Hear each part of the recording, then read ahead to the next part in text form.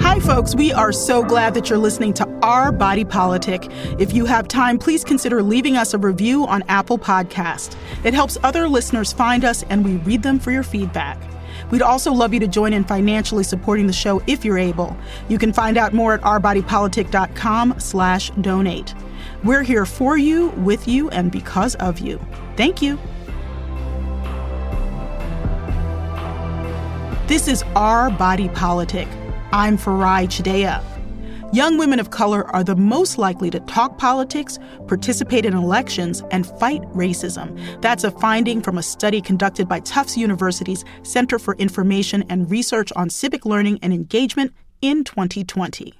In 2021, the number of women of color who served in Congress reached a record high of 52, and over 600 women of color are serving as state legislators. Today, we're approaching the halfway mark of Kamala Harris's historic first term as vice president and drawing nearer to the 2022 midterm elections. Women of color continue to lead civic engagement and make their bids for office. But what happens both during elections and once these candidates are voted in? My next guest is civic entrepreneur and democracy futurist Dr. Sayu Bhojwani. Her work over the past 3 decades has paved pathways to political power for immigrants and women of color in the U.S. I reached out to Sayu to talk about what a more inclusive democracy could look like and what we could learn from current intra-party tensions and their impact on the election ahead of November. Hi, Sayu. Hi, Farai. It's great to be with you. You've started a number of different organizations, including the Women's Democracy Fund. Give us a little backgrounder on what you've worked on and what you're doing now. Sure. For over a decade, I have worked on creating a democracy that is for us, by us. And when I say for us, by us, I mean specifically women of color and more broadly, people of color and immigrants. I ran New American Leaders, which when we started it in 2010, the conversation was around increasing representation. We thought if more of us were in office, then the system would work better. And then more of us got into office and we realized that it was the system that was broken. And so I started Women's Democracy Lab with my colleagues Anna Chino and Muthoni Wambu-Kral to support women of color once we got into the system. So in that part of the pipeline that's post-election, what is it like to serve in a system that doesn't want us there and wasn't designed for us? And that's the work of Women's Democracy Lab. When you think about where we are today, how do you think of this era just in general, with all of your perspective? Kind of where's your head, where's your heart? I mean, my heart is quite broken, I have to say, because I feel like we've made incremental gains, but that ultimately we're in a pretty similar place to where we were 12 years ago when I started doing this work. And I think that's largely because, you know, if you think about demographics writ large, on the Republican side, they're very conscious of demographics, either as a threat or an opportunity. On the Democrat side, it's as if demographics just don't exist. I mean, there's very little engagement, intentional strategy building. There's no reckoning, if you will, with the demographic changes by Democrats, including in terms of thinking about their own aging white voters. They take for granted reliable Black voters. And so I feel that my heart is broken in part because we continue to be erased, made invisible, or leveraged transactionally for electoral outcomes, as opposed to being seen for the complex human beings we are with the complex interests and needs that we have. One thing I'm noticing is that there are a lot of generational divides within some of the traditional Democratic constituencies. For example, a lot of Asian American communities, you have elders who are more conservative than younger voters. And in Black communities, which have long been, the term is sometimes used, captured voters by the Democratic Party, I see a lot of tensions between Gen Zs and younger millennials who are like, I'm completely done with the two-party system, I hate them all, and older voters who are like, pull up your big girl, big boy pants, we've got to hold our nose and vote. There's a lot of tensions that flow across generational lines. Are you seeing any of that? For sure. And I think it's a place where groups like the Working Families Party and the Democratic Socialists of America have been able to make some ground. In the populations that are disillusioned with the two-party system, but are still willing to be engaged. I mean, obviously, there's also a group of people who just don't want to be engaged at all, right? Like, right. We can't continue to tell young people to vote, because voting in and of itself, that one act is not what's going to create the society and the systems that we want to see.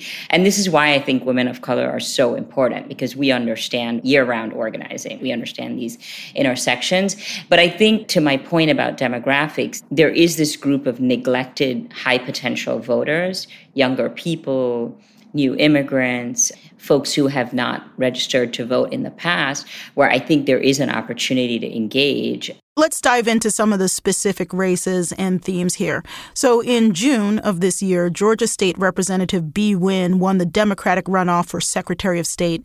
Nguyen is the first Vietnamese American to serve in the Georgia General Assembly, and she's going to face GOP incumbent Brad Raffensperger in the November elections. Here she is on MSNBC's The Readout discussing voter suppression in Georgia.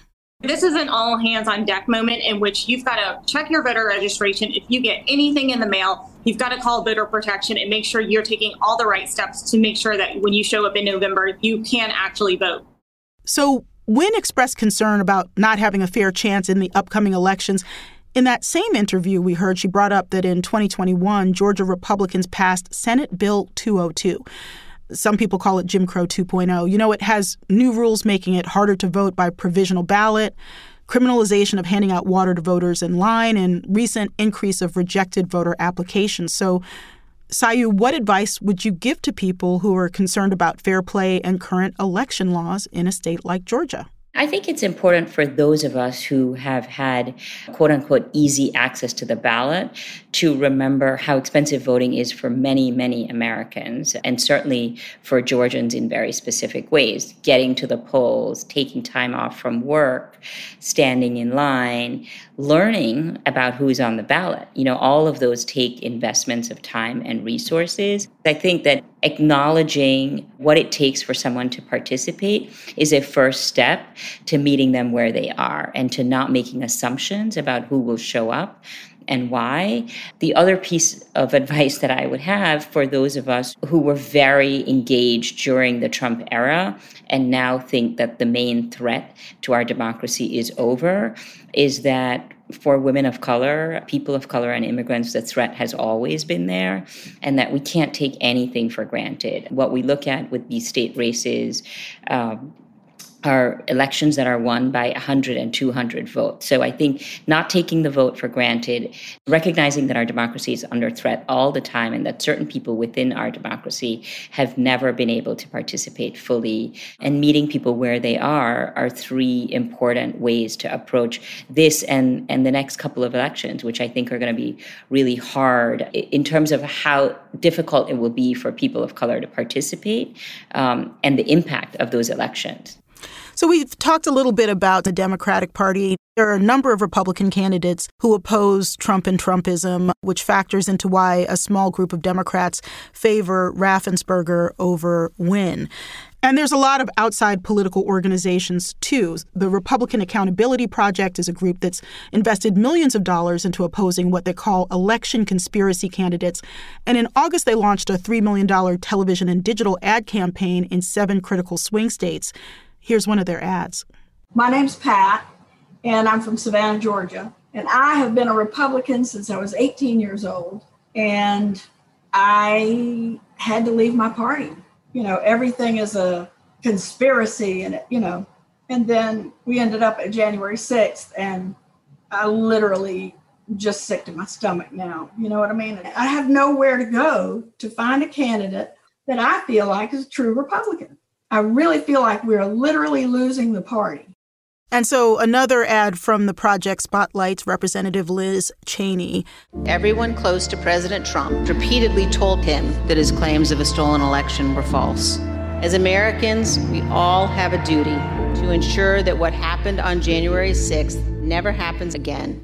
Representative Cheney lost the primary for the Wyoming House seat, and the following day, she launched a political action committee called The Great Task with the explicit goal of keeping Trump out of the White House. Some other states that are in play in terms of these tensions between Trumpist and never-Trump Republicans are Arizona, Michigan, Nevada, North Carolina, Pennsylvania, Wisconsin, specifically around these kind of messages from within the Republican Party. And the Lincoln Project is another one. How much do you think they work? I mean, there's some evidence that the Lincoln Project didn't move the needle a lot, that it created some great ads, but it didn't necessarily change GOP minds. How do you think of those questions? I mean, I think that it's the idea of reaching into people's deepest fears, which in the case of some Republicans, Trump is their deepest fear, does work very well. It can be very motivating to people. The concern that I have on the Republican side is that they are extremely aware of demographic changes and the potential to engage certain groups of voters within communities of color. I think we do ourselves a disservice as a country if we make assumptions about communities of color as a monolith, whether we think about women of color, Latino voters, Black voters, Asian American voters. I think this Republican Party messaging that is Trumpers and never Trumpers still doesn't get to the heart of the intersectional needs of communities of color, right? Our concerns and needs as women of color far transcend the election of Trump or someone like Trump, that we have deeper systemic issues that need to be addressed.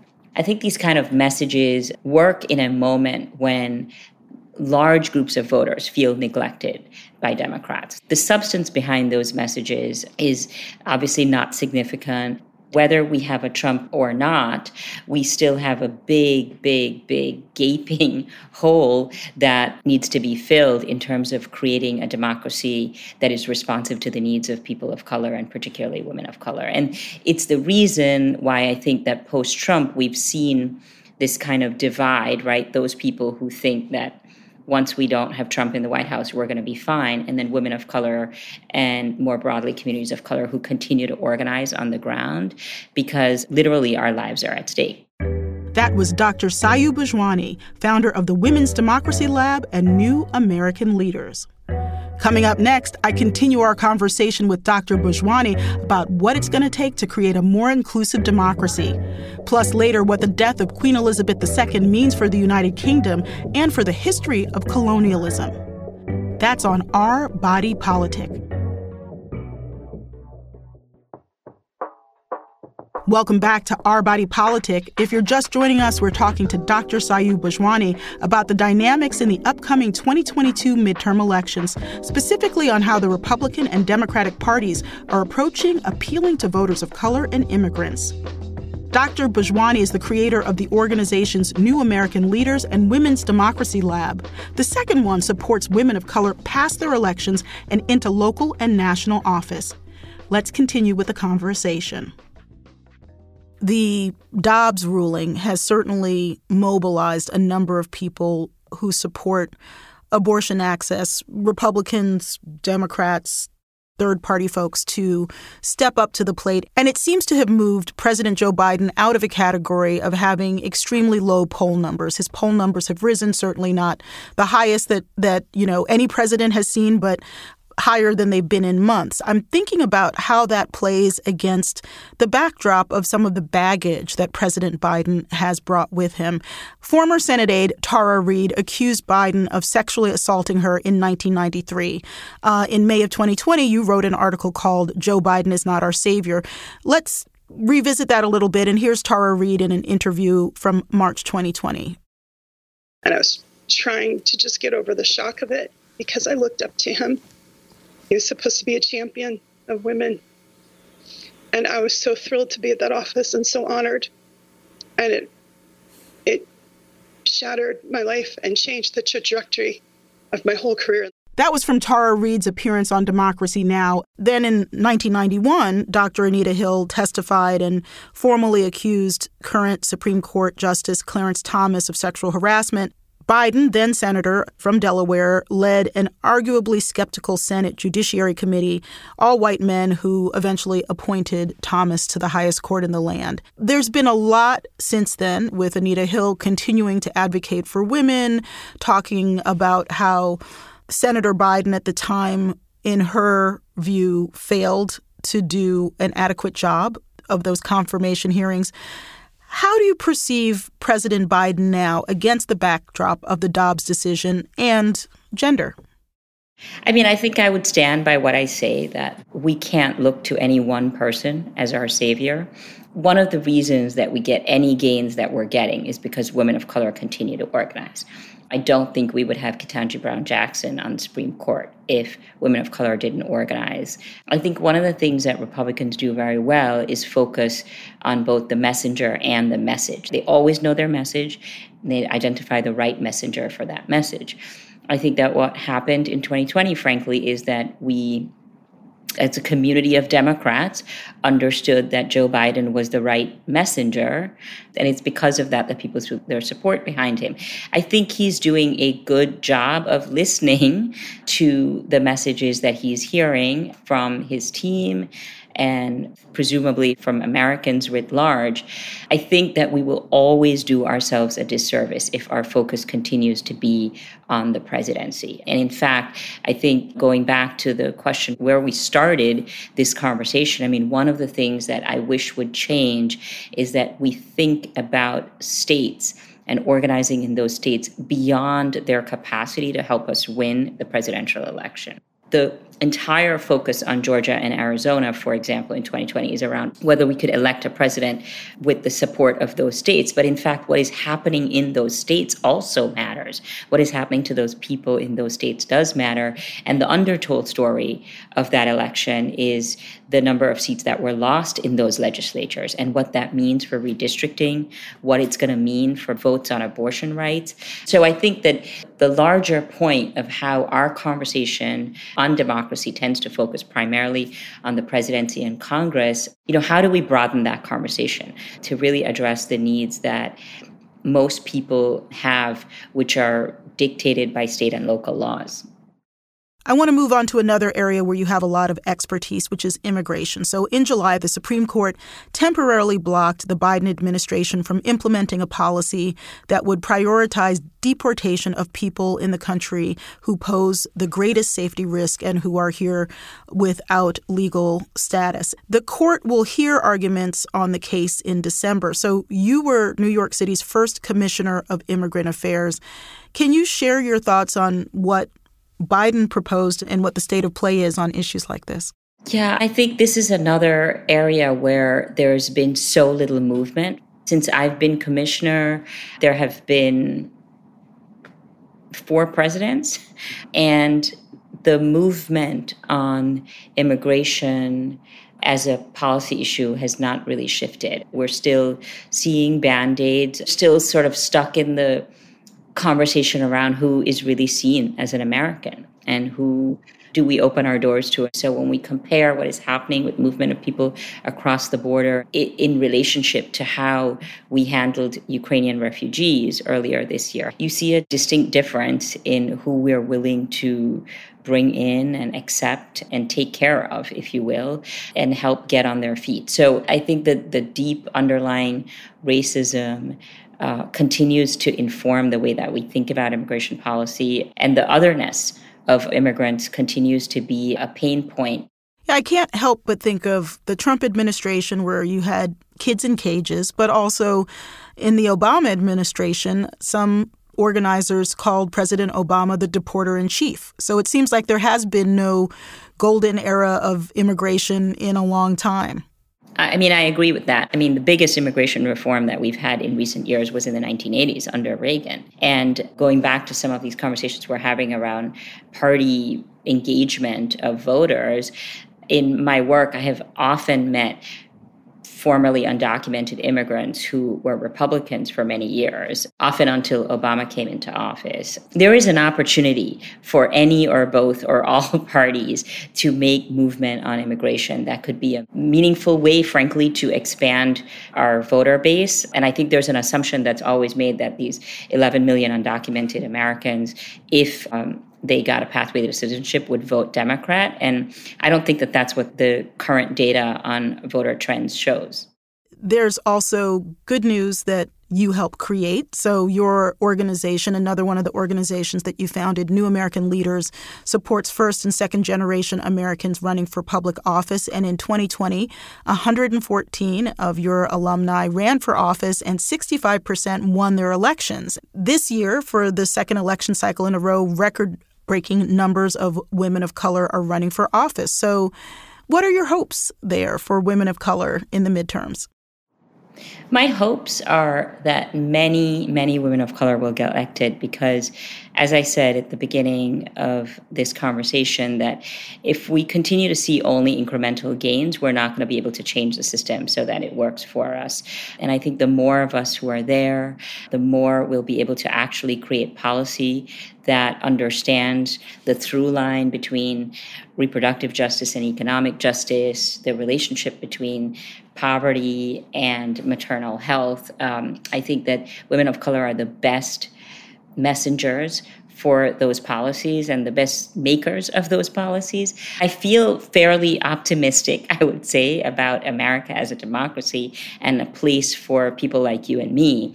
I just think that, as many things in this country, it will come at a pretty steep price to women of color.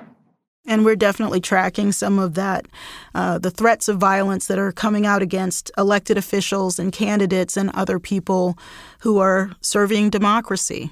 And we're also tracking the great work of people like you to get new voices and new faces into the pipeline. So, Sayu, thank you so much for joining us. Thank you for having me.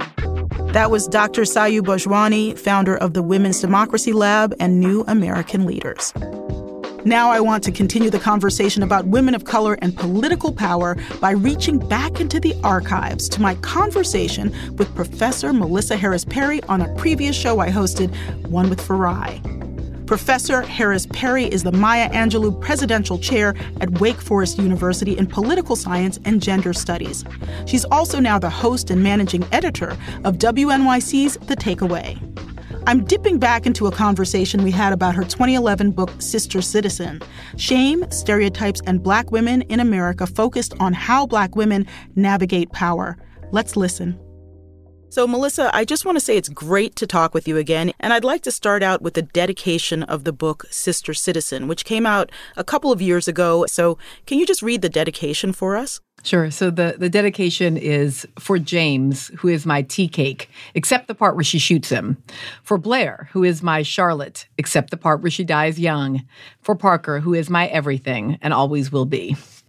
I thought that was so beautiful. And from the beginning, it sets this tone of connectedness to Zora Neale Hurston and Black literature. So tell me, you go in Sister Citizen, whose subtitle is Shame, Stereotypes, and Black Women in America. You go into a deep dive with Zora Neale Hurston's work on Their Eyes Were Watching God and tying it to the political life of Black women. So first, unpack that dedication for us. Well, so James is my husband. And when I revisited Their Eyes Were Watching God, as I was thinking about the question of Black women's politics in America, I revisited the book. And part of what happens is, towards the end of it, she marries her true love, Tea Cake, and she goes through basically about 3 marriages. And Tea Cake is her final marriage. He's younger than her, and he takes her to the Florida Everglades, and they work extremely hard. They survive a hurricane, but then ultimately he's bitten by a rabid dog and dies because he gets rabies and she ultimately has to shoot him. So there were so many things about how Janie feels about Tea Cake that felt like how I feel about my husband, James. So I just said all the time, James is my tea cake. James's father, who is a retired English professor, started saying to him, James, she shoots Tea Cake at the end. I love that. And so, James was like, what? Watch your back, son. That's right. So for me, it was, saying all of the things that are the loving and the building and the courageous and the working hard parts, that's the part that makes him my tea cake, but that I have no interest in ending his life at the end. So let's go a little bit further into Sister Citizen. And I was fascinated by the way you did a deep reading of Their Eyes Were Watching God and related it to this idea of the political life of Black women not being just about ballot boxes and elections, but bodies and love and community and all these things. So explain a little bit more about the book and how it relates to some of the themes in Zora Neale Hurston's work. When I first started writing Sister Citizen, I was happily married to my first husband and very much trained as an empirical quantitative researcher. And I really started the project thinking that it would be about Black women who hold office and how Black women vote and how they engage in the party system. And then I went through a painful divorce. I went through some pretty hard health crises. I moved to a new city where I felt very isolated in a lot of ways. And as my own experiences of angst, but also of joy began to inform the work, it was less and less about what we typically think of as politics and more about how the life experiences that we have internally actually impact who we are as citizens. More than anything, it was perhaps becoming a single parent. And once I was an African-American single mom, that framework, a much maligned category. Exactly, right? That category, that identity, which I never thought I would be. And I did not personally malign it myself, but also had worked really hard my whole life not to be in that category. Suddenly found myself, I'm a Black single mama. And understanding how if you knew my narrative, you'd have one set of assumptions about who I was. But if you knew that piece of me, Black single mama, you would have a whole different set of assumptions. And all of the political meaning that came along with that really informed what this book is. You also go into an analysis of 3 archetypes. You do some qualitative research in focus groups with Black women and go into 3 archetypes / stereotypes, the mammy, the Jezebel, the hot to trot woman, and Sapphire, who's the sassy, angry Black woman. And you go into how many different Black women feel that they are put in these categories in their interactions with other people, Black and non-Black people. What does that do to us as Black women? So the metaphor I use in the book is the idea of the crooked room. There was this research after World War II about our perceptual field. So this research is not about race or politics or gender or any of that. It's just research about how we orient ourselves in a physical space. And what they do is they take a subject, put them in a room that was dark, and when they flip the light on, all of the angles of the room were off. So instead of, parallel floor and ceiling and walls and 90-degree angles, everything was off. It was literally crooked. And your job as the subject was to figure out how to stand upright in this room where your entire perceptual field was off from your expectations. And I read this, this piece of cognitive psychology research, and I thought, man, that is just what it's like to be a Black woman in America. You are constantly getting this feedback from the world that says you're angry, you're hypersexual, you are a mammy meant to take care of others. And it certainly some of it comes from what we might think of as a white supremacist racial culture, but a lot of it comes from within Black communities. And what it does is, just as in the research, where some people are very good about finding the authentic upright no matter what that perceptual field is doing.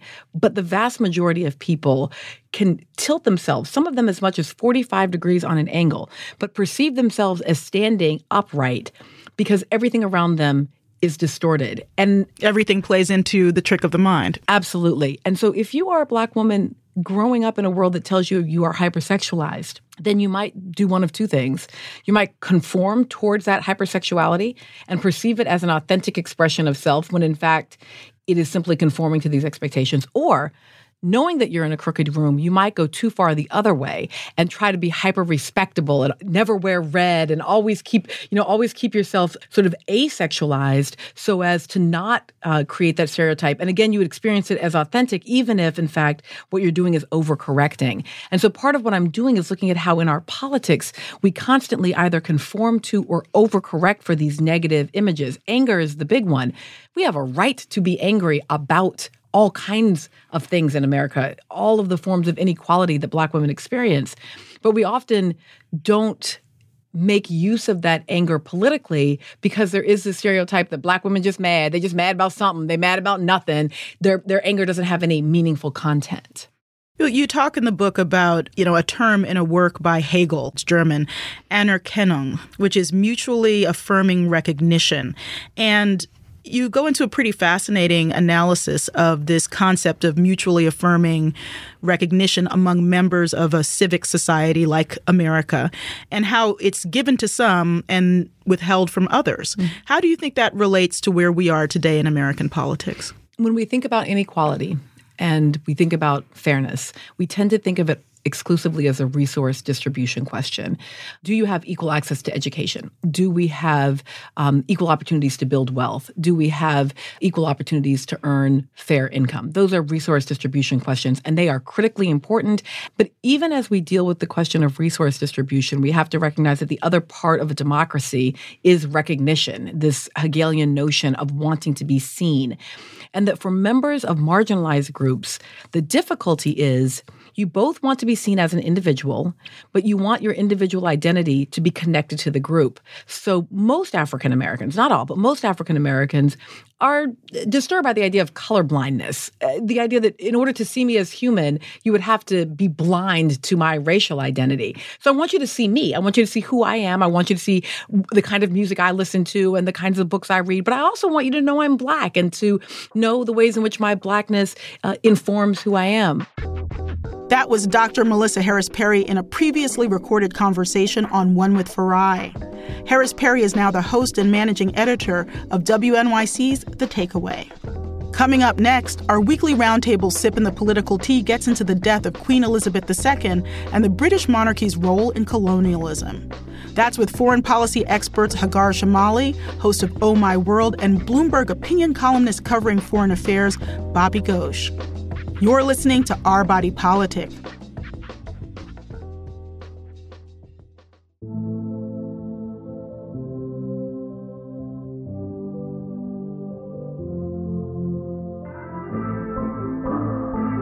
Each week on the show, we bring you a roundtable called Sippin' the Political Tea. Joining me this week is Hagar Chemali, foreign policy expert and host of Oh My World on YouTube.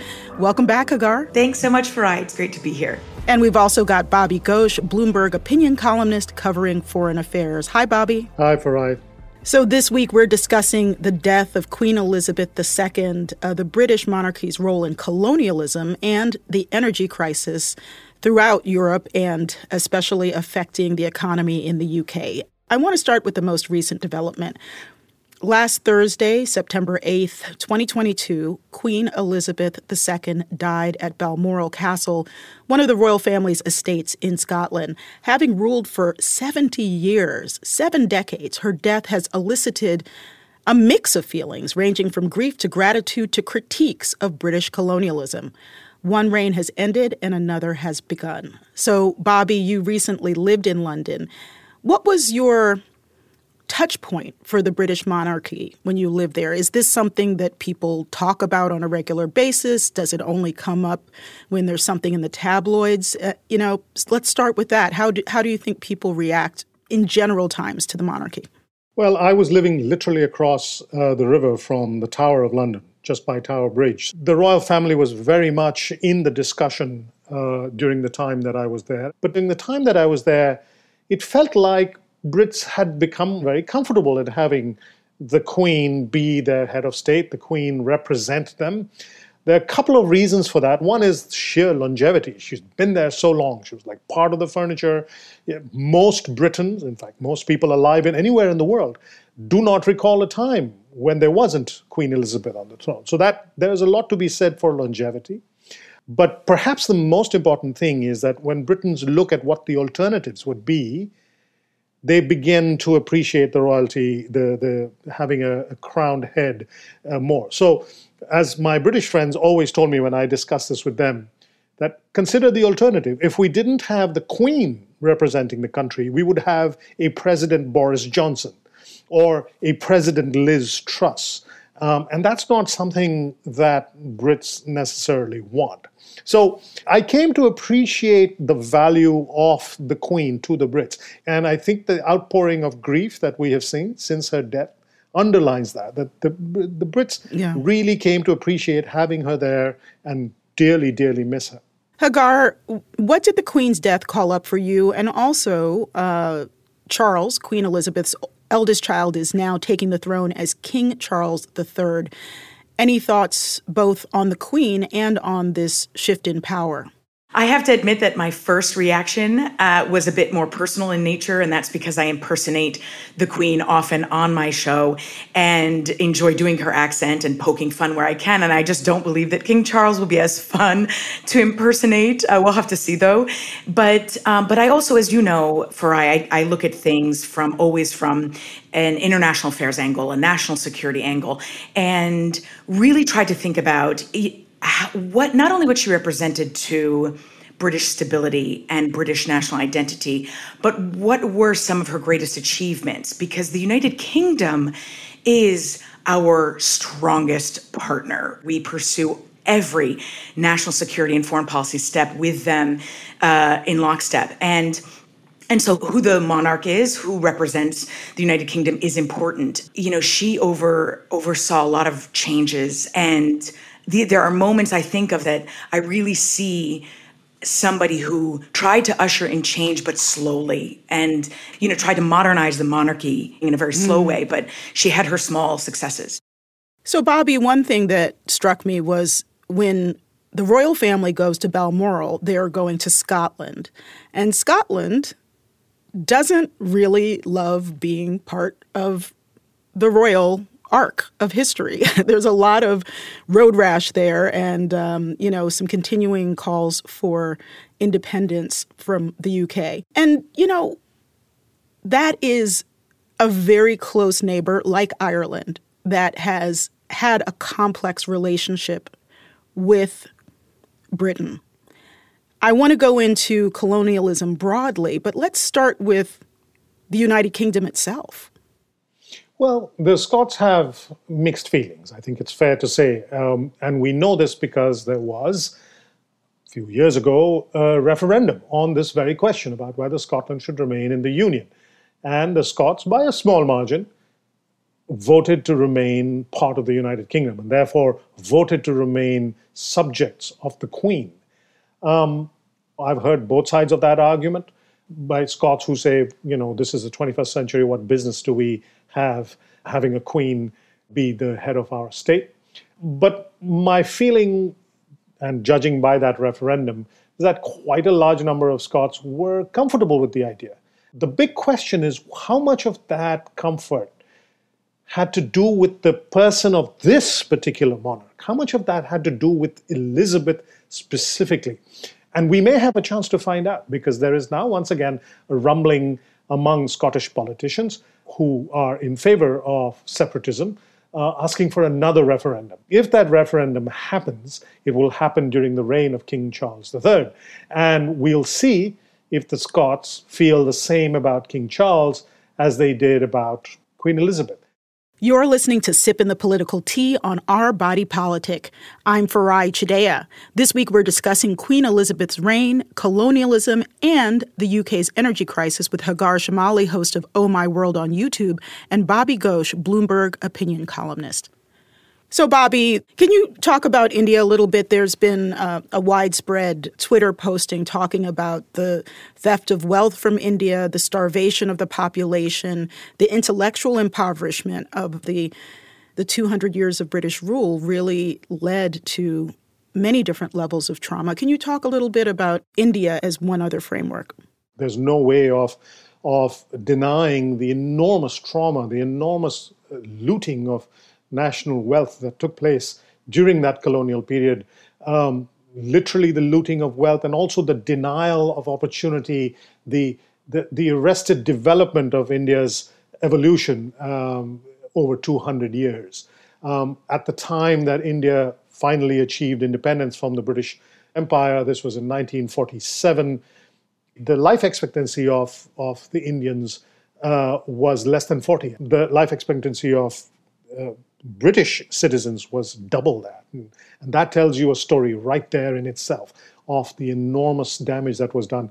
Millions and millions of Indians paid with their lives for being citizens of or subjects of the crown. So Indians definitely look back with anger, look back with regret. There's also calls from India for reparations from Britain for all that Britain took from India over those hundreds of years.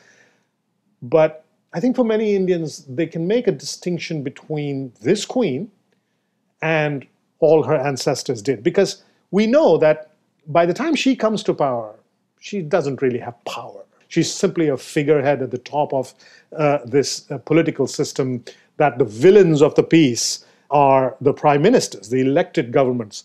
Ironically, the democratically elected leaders of Britain do far more damage in the colonies than the crowned heads. We don't blame Queen Elizabeth for it. We blame Winston Churchill. You know, it strikes me that this moment is really, in addition to being a chance to look at the Queen, to look at the arc of history and the arc of the empire. And so, Hagar, turning to you, again, the Queen took the throne in 1952. She was born in 1926, the longest reigning monarch in British history. And in her lifetime, India, South Africa, and Kenya gained independence. Barbados removed the Queen as head of state. What do you think about the role of colonialism in the world, British colonialism, and how the Queen is or is not part of that arc? It's a fascinating time when you think about what must have been normalized back then when she was certainly when she was born, certainly before her, of course, and when she came to the throne versus what is normal, quote unquote normal now, and how we all view the world. To stress on Bobby's point about the separation of Queen Elizabeth from the history of the monarchy and what that monarchy represented, Queen Elizabeth II was the first British monarch to address the U.S. Congress. She addressed the U.S. Congress in 1991. It was very well received, and it's a little bit symbolic. This is the monarch that we in the United States, I say we, obviously this was a long time ago, we fought a war against, that we had a revolution against, that we sought independence from and succeeded. And so it says a lot to have a representative of that monarchy speak to your now democratic independent government. And she did, and was respected. And I think it shows this kind of, we are all grappling with the real changing of the times, certainly in the United States, certainly Britain, and you see it everywhere. For example, in Canada, you see governments and leaders coming to terms with history, trying to find ways to teach our history, the good, the bad, and the ugly, in a more transparent and honest fashion. And there are a lot of hiccups, as we all know here in the United States, and a lot of fights over it. It's caused things to become very political, as you know. But there is a lot of effort toward that, a lot of recognition that had not existed if you think of even 10 years ago or 20 years ago. And I think that what you're seeing now, when I saw what happened in Barbados, for example, the removal of the head of state, and frankly, how amicable that was between Barbados and the UK government. And it shows that there is this effort really to reckon with the past, to move ahead, to modernize as much as possible. And I guess really to continue overseeing a shrinking of Britain. I believe that King Charles III will continue to pursue that, because the thing that we're seeing most with him is that he would like to see a streamlined monarchy, a smaller monarchy. And we know that that's what he's always believed. And when it comes to colonialism, I am curious to see, will we see it in how history is taught, but might we see it in other ways? Are we going to see issues related to reparations and such come up? I don't know. I can't speculate as to how things like that are going to go, but you certainly see more discussion of it now. So just to continue a little bit with the question of colonialism, the Twitters have been aflame. There was this tweet from Karen Attiah, who's a contributor to the show. Black and brown people around the world who were subject to horrendous cruelties and economic deprivation under British colonialism are allowed to have feelings about Queen Elizabeth. After all, they were her subjects too. There has been a backlash to tweets like that. Bobby, what do you make of the interplay of people saying you can't talk about this right now? Not the Queen's death itself, but this, kind of fractious tussle over who gets to say what when. Some folks on Twitter are pushing back against Karen's right to express herself. I think she has every right to express her reservations. Why should we not explore all aspects of what the Queen came to represent? In fact, I think that would be healthy. I think this is a good opportunity for a reassessment of the monarchy and its role around the world. My assessment, my analysis is that the monarchy as it exists today has been sort of delinked from a lot of the worst excesses of the monarchy in the past. But other people may have different opinions, and the more opinions, the better. Hagar, any brief thoughts on that? Well, I agree with Bobby on this one. I am a big believer in people having their own opinions and sharing them and opening the eyes of everybody. I actually believe also that we are allowed to separate Queen Elizabeth II from the past of the monarchy, its behavior, its actions, and what it represented, and yet still have these feelings rush in. For example, I don't know that we have these conversations daily when Queen Elizabeth II was living. Her death has conjured this up, has forced people to think about the monarchy's past, its history. And I think that's a good thing. I think it's good for us to be honest and to know about its history. And I think it's good, by the way, for the monarchy itself, especially if it wants a successful future, for King Charles himself to look at its past and be honest about it as well. An entirely different lens is also what the media pays attention to. Renee Graham of the Boston Globe, who's also been on this show, pointed out that ABC, NBC, and CBS were all airing Charles's first speech as king, but none of them aired President Biden's primetime speech on extremism. What do you make of the media's choices?